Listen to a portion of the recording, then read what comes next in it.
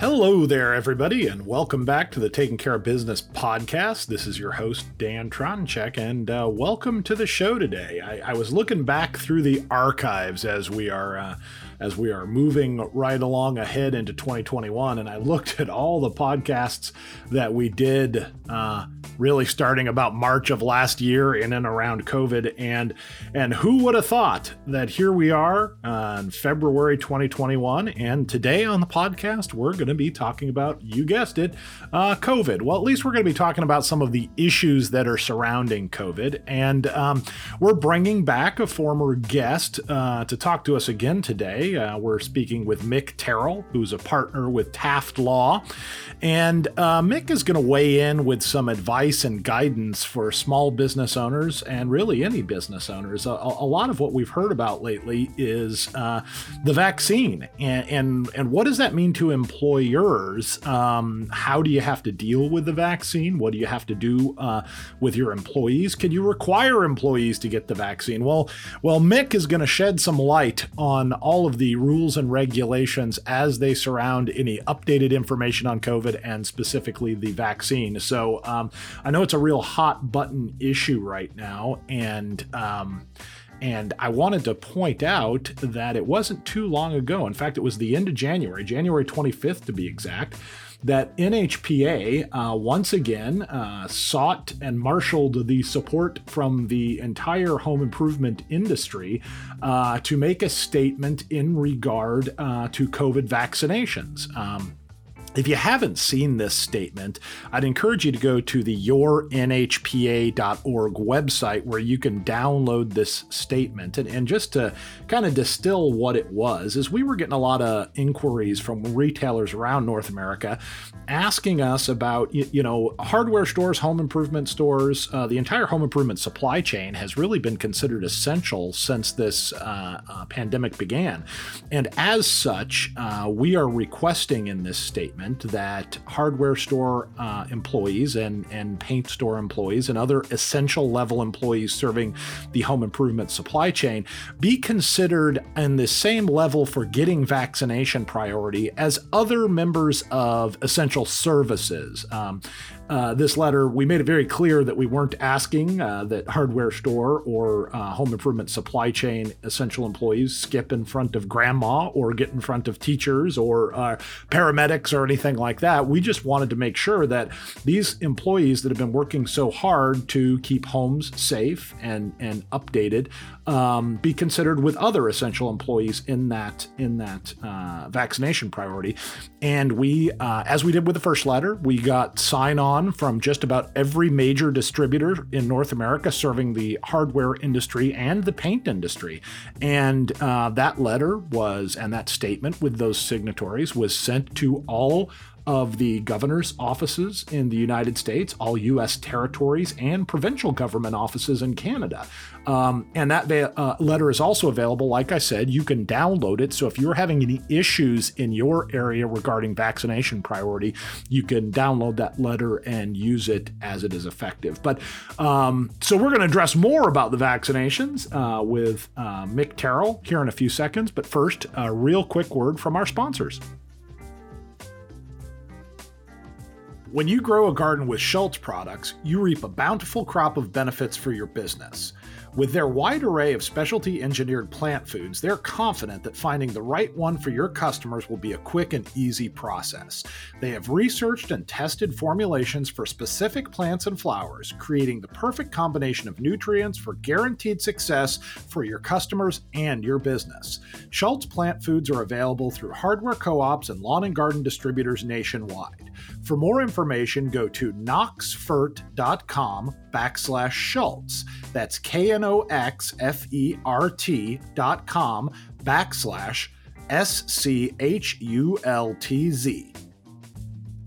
Welcome back to the program, everybody. Once again, appreciate you joining us, and we are, like I said, here again to have a little conversation about some of the rules and regulations as they surround, doing business here in the 21st century in the age of the coronavirus. And our guest today is Mick Terrell. He's a partner with Taft Law, regional law firm that's based here in the Midwest. And Mick has been a guest on our program before, and he's done some webinars for us. He is kind of our legal go-to guy, and particularly in the last year, we've relied on Mick pretty heavily to give our members and listeners guidance on how to kind of navigate these corona-filled waters. Mick, welcome back to the program.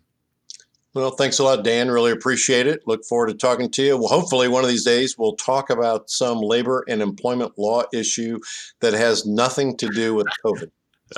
I think none of us can, we're all ready for that day where we could just deal with the regular old mundane legal issues. But here we are today. Hey, Mick, it's like I said, it's been a little bit since you've been on the program. So maybe you can kind of give all of our listeners a refresher course and kind of what Taft Law does and kind of your background a little bit, because you are kind of focused on employment law, and that's kind of your bag. So maybe give everybody a little background on you and Taft.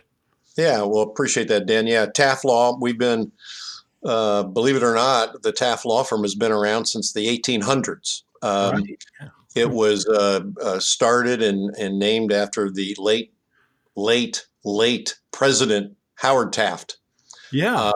And his son, Robert Taft, the senator, kind of carried on the legacy of the Taft Law Firm.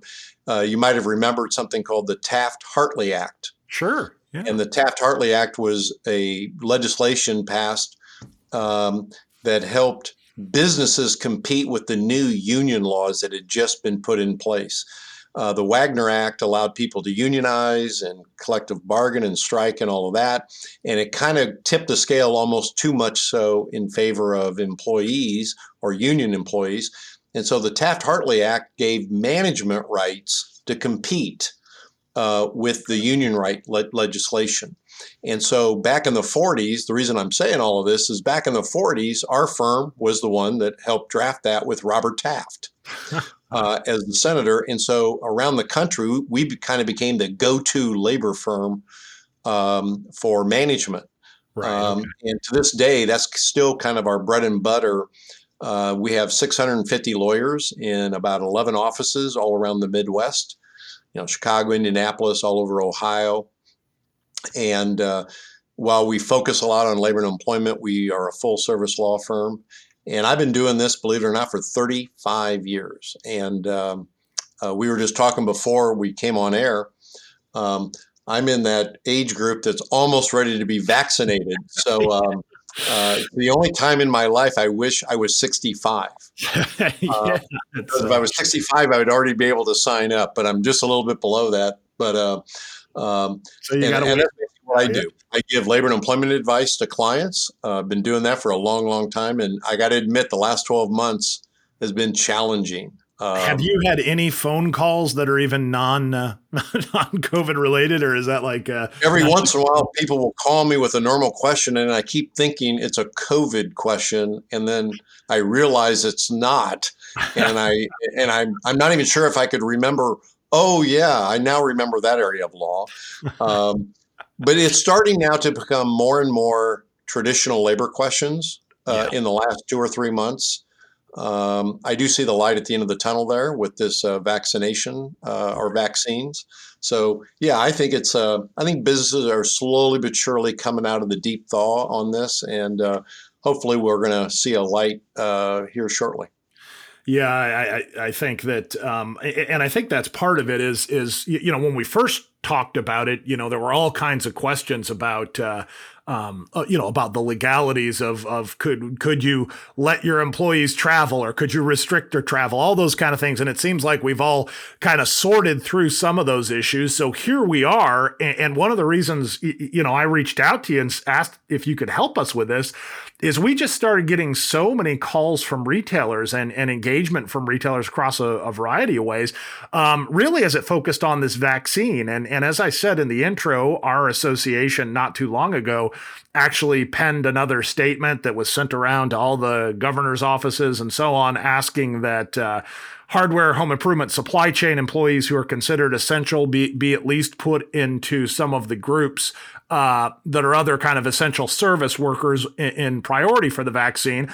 But as these vaccines start rolling out, and as you were just saying, I mean, we're getting closer and closer to people we know getting the vaccines, ourselves getting the vaccines. There are a lot of questions about how do I deal with this with my employees? And the biggest question, probably the number one question we get is, can we require employees to get a vaccine? Can we say, listen, if you're going to work here and we're going to put you in front of the public, we really are going to require you to get that vaccine. So I put that to you, Mick. Is that how does an employer deal with that? Well, the answer to the basic question is yes. An employer can mandate that an employee get a COVID vaccine as a condition of entering the workplace. Okay. Now even if they're an existing employee, right. if there's okay, all right. Yeah, existing employee, you can make that a condition of employment. Here's what the EEOC has done. The EEOC normally is very employee-centric, where it airs everything on the side of the employee. And the law that really governs this is the Americans with Disability Act. There are limitations on what you can do in terms of a medical examination. You cannot go to your typical employee and say, everybody has to have an examination right now to see if you have cancer or whatever. Okay. The EEOC would never allow that. It has to be directly related to your job, and or it has to be to protect other employees from a direct threat of harm. Okay. And so here the EEOC recognizes we're in the middle of a pandemic. And so it has said, we are going to say it's okay for an employer to mandate vaccinations because we think this pandemic, this virus, is a direct threat of harm. Interestingly, most people don't know this, back when we had the swine flu virus, mm-hmm. the EEOC did not come out and say it expressly, but they clearly intimated that they would allow employers to require flu vaccines.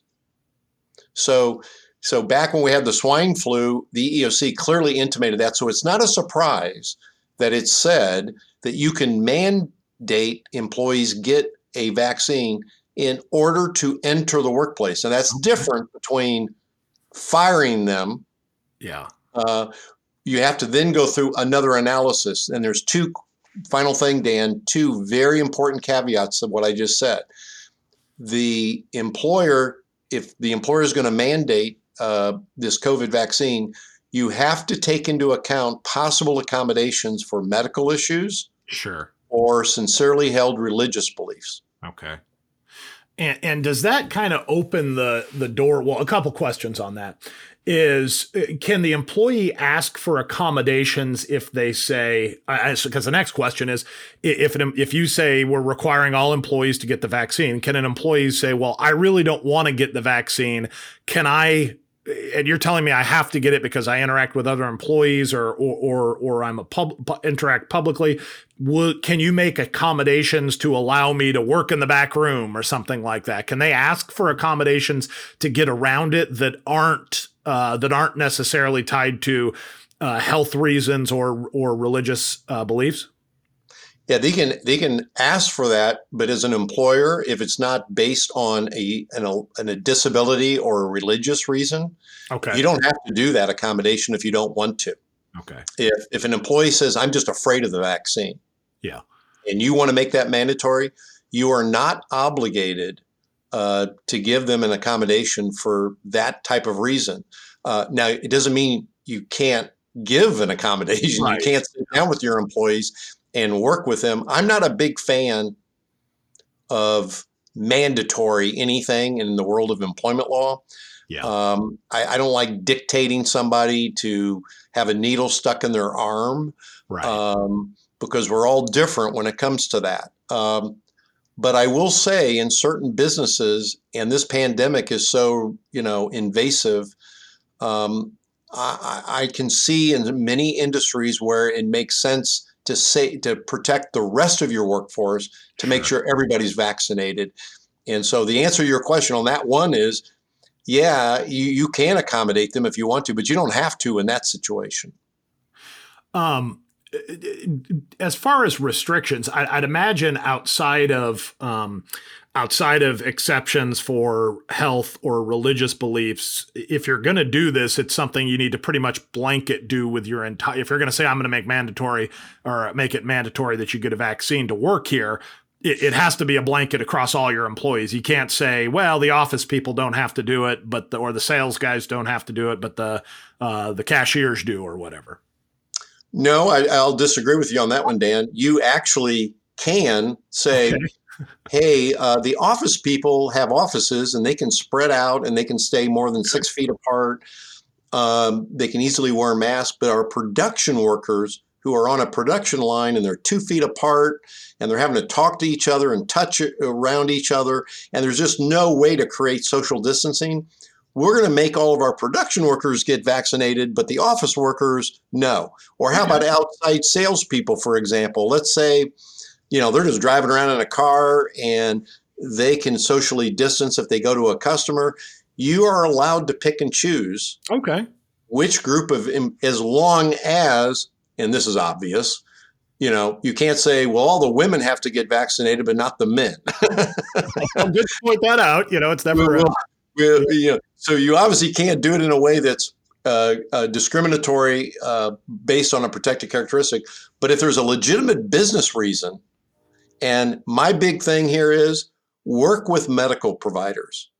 If you're having questions on what to do, don't be afraid to find some local expert in infectious disease or the state board of health or your local county board of health and talk with them. They're actually really good at this, and they can help you. If you're saying, I'm not sure whether I should have everybody vaccinated in this particular group. And if you get some insight from experts, that will help support your decision down the road, especially with the employees. If you can say, hey, I talked to these various organizations and they thought this was a good idea. Now, an employee comes in and you say, we're going to do this, and an employee just tells you, I'm not going to do it. What recourse or limitations do you have? If someone refuses, can you terminate them safely because of that? Or would you advise, well, listen, you just can't come into work until, you get a vaccine or until the COVID is defeated or whatever it is, or what are there limitations on that? Well, if they don't raise a medical or religious reason, or some other protected reason, which I can't think of at the moment, then you would have the right to terminate them if you so chose. I wouldn't recommend just jumping straight to termination. Yeah. Rather, I would try to sit down and ask the employee, why they are unwilling to do it, and see whether or not it is potentially based on a religious reason or a medical reason.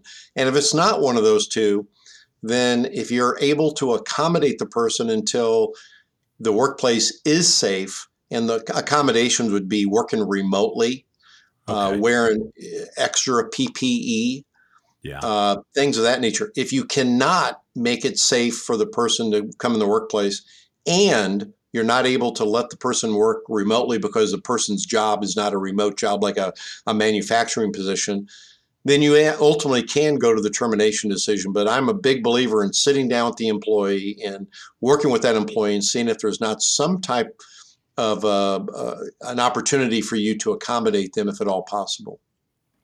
I think realistically, most of the insider feedback that we get from the retailers we're talking to, I think very few of them have discussed going the mandatory vaccine route. I think most of them are going to encourage employees to get it.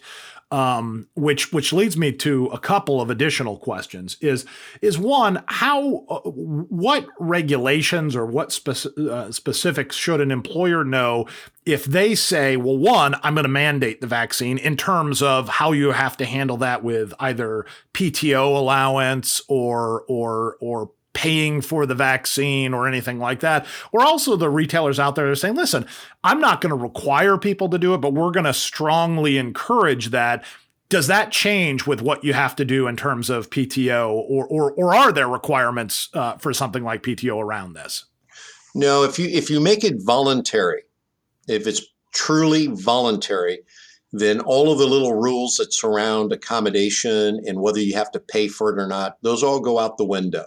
Okay. Because if it's truly, and I underline truly voluntary, yeah, then you don't have to go through an accommodation analysis. You don't have to decide whether to pay for it or not. But if it's mandatory or it's a wink, wink, hey, it's voluntary, but this is really what we expect of everybody, right? Then that's going to be deemed mandatory. And the issues, again, you have to deal with, Dan, when it is mandatory. If somebody has a medical issue, you have to sit down with them and determine, can I accommodate that? Okay. And the accommodation is maybe remote working, maybe giving them a leave of absence, maybe having them wear extra PPE. And if you ultimately determine you cannot accommodate it, then obviously you could look at separating. Same thing with religious. If somebody comes in and says this is against my religion, for the most part, the courts give employees a pretty wide berth when it comes to what is a religious belief. And you go through the exact same accommodation analysis for a religious belief as you do medical. Is there something you can do to accommodate them? Have them work remotely, have them wear extra PPE, give them a leave of absence. If none of that works, then you're allowed to go to the next step, which is termination. And when it comes to mandatory and paying, most courts will say that for a non-exempt employee, if you require them to get the vaccine, you have to pay for them for that time spent to get the vaccine. Okay. Now, again, if it's an exempt employee, then you don't have to worry about that. They're salaried and they get paid regardless. But a non-exempt hourly employee, you'd have to pay for that time. But again, if it's voluntary, truly voluntary, all of that goes out the window. And then it's just up to them whether they want to get it or not. You don't have to pay for it. You don't have to accommodate. You don't have to do any of those issues. And I think what I'm hearing too is a lot of people are saying, listen, we're gonna request, that if you're comfortable getting it. And actually, I'm hearing a lot of retailers that are going a little bit beyond that and saying, listen, if you get it, we'll pay you 4 hours PTO, or we'll just get whatever your wage is. We'll give you a check for, if you're making $10, $15 an hour, we'll give you a $60 check if you go get the vaccination. Is it okay in that regard for an employer to say, I whether I'm going to require it or whether I'm asking voluntary and giving you some kind of PTO or bonus concession, whatever it might be, for me to ask to actually see some sort of physical proof that you have obtained the vaccine, or does that run afoul of information? No, you're absolutely permitted. The EEOC in its actual guidance manual says that you're allowed to ask for proof. Okay. And you can even have them sign like a verification, but most of these agencies will give you a document saying that you got the vaccine. Okay. And so you can require them to provide that to you. Now, if you make it mandatory and you ask people to show you proof and they say, I didn't get it, and then you have to then at that point deal with the accommodation issue. Okay.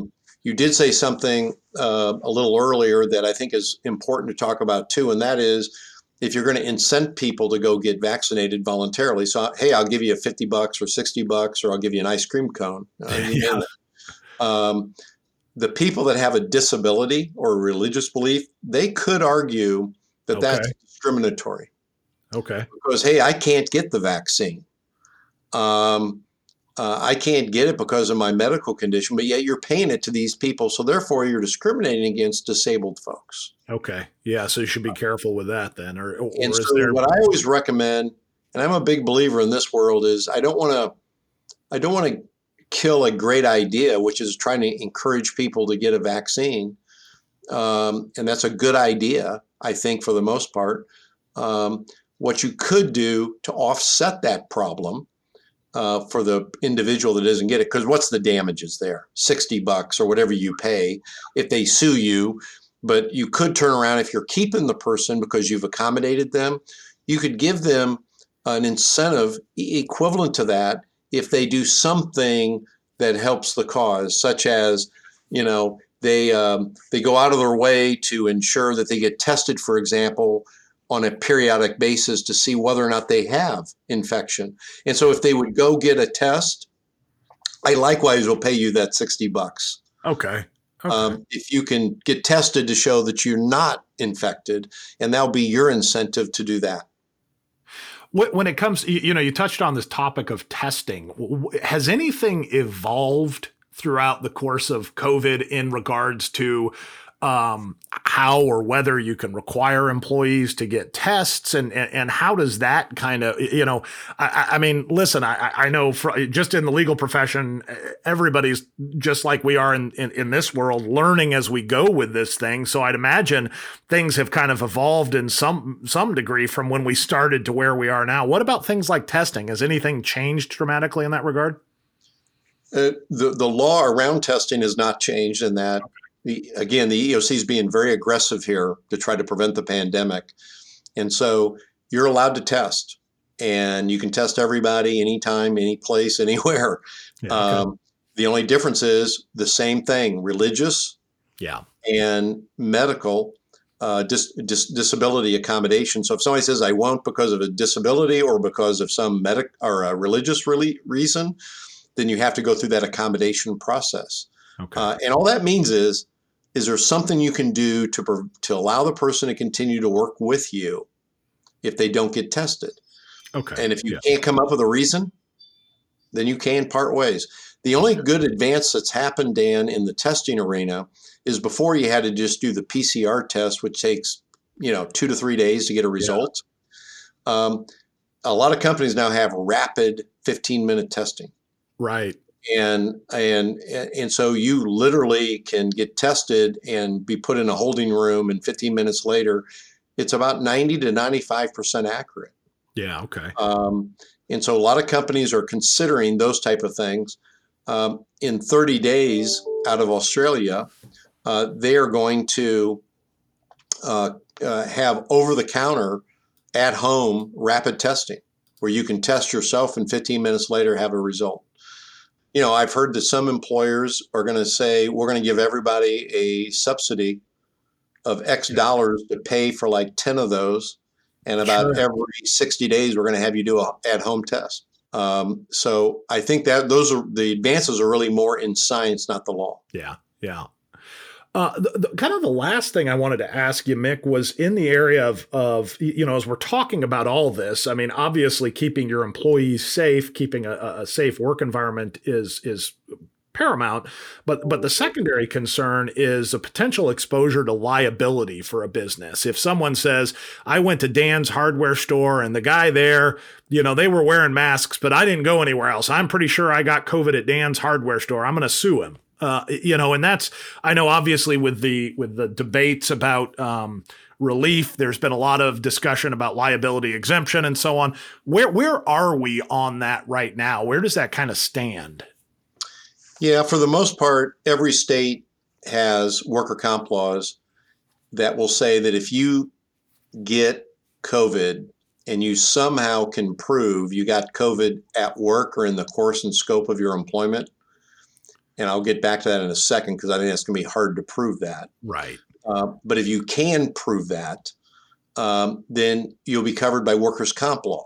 And worker comp law is the exclusive remedy. You can't sue your employer for damages above and beyond workers' comp.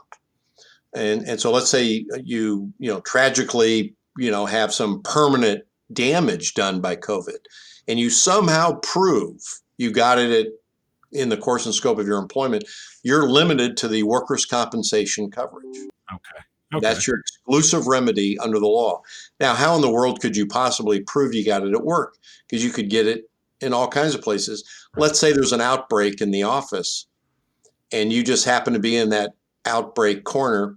That's how you might be able to prove it. Hey, I wasn't anywhere else. There was an outbreak. And the reason I tell folks, my clients, to follow local ordinance, follow guidelines in your state and city. Don't ignore those. Why?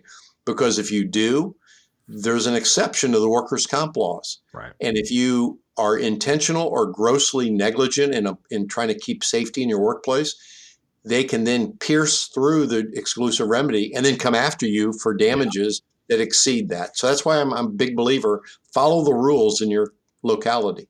Right. So if you're thinking about, well, for whatever reason, I'm not, if this is how you think, that you're not a mask supporter or whatever, and you want to somehow make a point with your business of saying, well, we're not going to have anybody wear masks at our business. It goes beyond just making a point. It could really be exposing your business to extreme liability. Yeah. I mean, if somebody, God forbid, passed away, again, there's limitations on workers' comp. You have workers' comp insurance. Right. But if all of a sudden they could say, hey, you just thumbed your nose at the local ordinance or the state executive order, you intentionally endangered the workforce, I'm going to come after you over and above workers' comp. And you probably won't have insurance coverage for something like that because the argument's going to be intentional conduct. Right. And most general liability policies carve out intentional conduct. And so again, you're playing with fire if you go there. And trust me, as a lawyer, there's an army of plaintiff COVID lawyers lined up over the next 5 years that are going to be bringing crazy lawsuits. And I mean that in the most politically incorrect way for plaintiff lawyers. But they're going to bring class actions. They're going to bring all kinds of things based upon any small hiccup your business might have done in relation to COVID. The Family First Coronavirus Act. You're going to get all kinds of claims, or people are going to say, hey, I should have got that and I didn't get it under the FFCRA. They're going to bring claims under people that get sick and injured due to coronavirus, and they're going to blame businesses. So I'd keep my P's and Q's as best I can. What about customer claims? Obviously, with things like ADA, there's an army of attorneys out there looking to file suits against businesses on behalf of customers who aren't who see the business as an ADA compliant. Do you think that same kind of storm is brewing on the COVID side for someone that says, I was a customer at Dan's Hardware and I think I got COVID there? Yeah, I mean, I could see somebody saying that. They'll say that, hey, I went there, they had an outbreak, only place I was, I'm going to sue them. It's no different. And then you'll fall under each state's law on business invitee.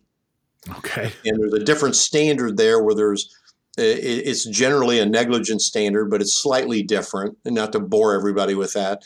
But again, all the more reason to have proper, appropriate CDC, state law, local law. If you comply with all of that, it's going to be really hard for anybody to blame you. Yeah.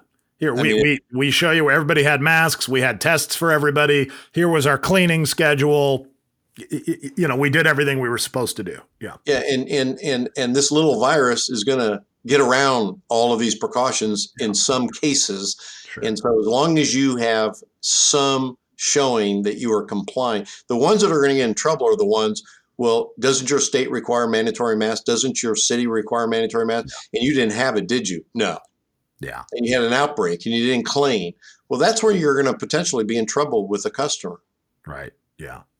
Well, again, Mick, we really appreciate your insights on this, and I always want to leave a conversation like this by saying, if any one of our listeners, if you have questions or concerns, make sure you consult a legal professional in your area, because as you were just pointing out, Mick, that some of these can get really weird because state by state, community by community, the regulations as we're seeing are different. So if in doubt, talk to your local lawyer and see what he has to say. But Mick, thank you so much. I mean, obviously Taft and yourself bring a lot of experience to this equation. And like you said, hopefully next time when I have you back on the program, we could just get to talking about some, slip and fall stuff or something like that. Well, the one thing I'll leave it with all the listeners too is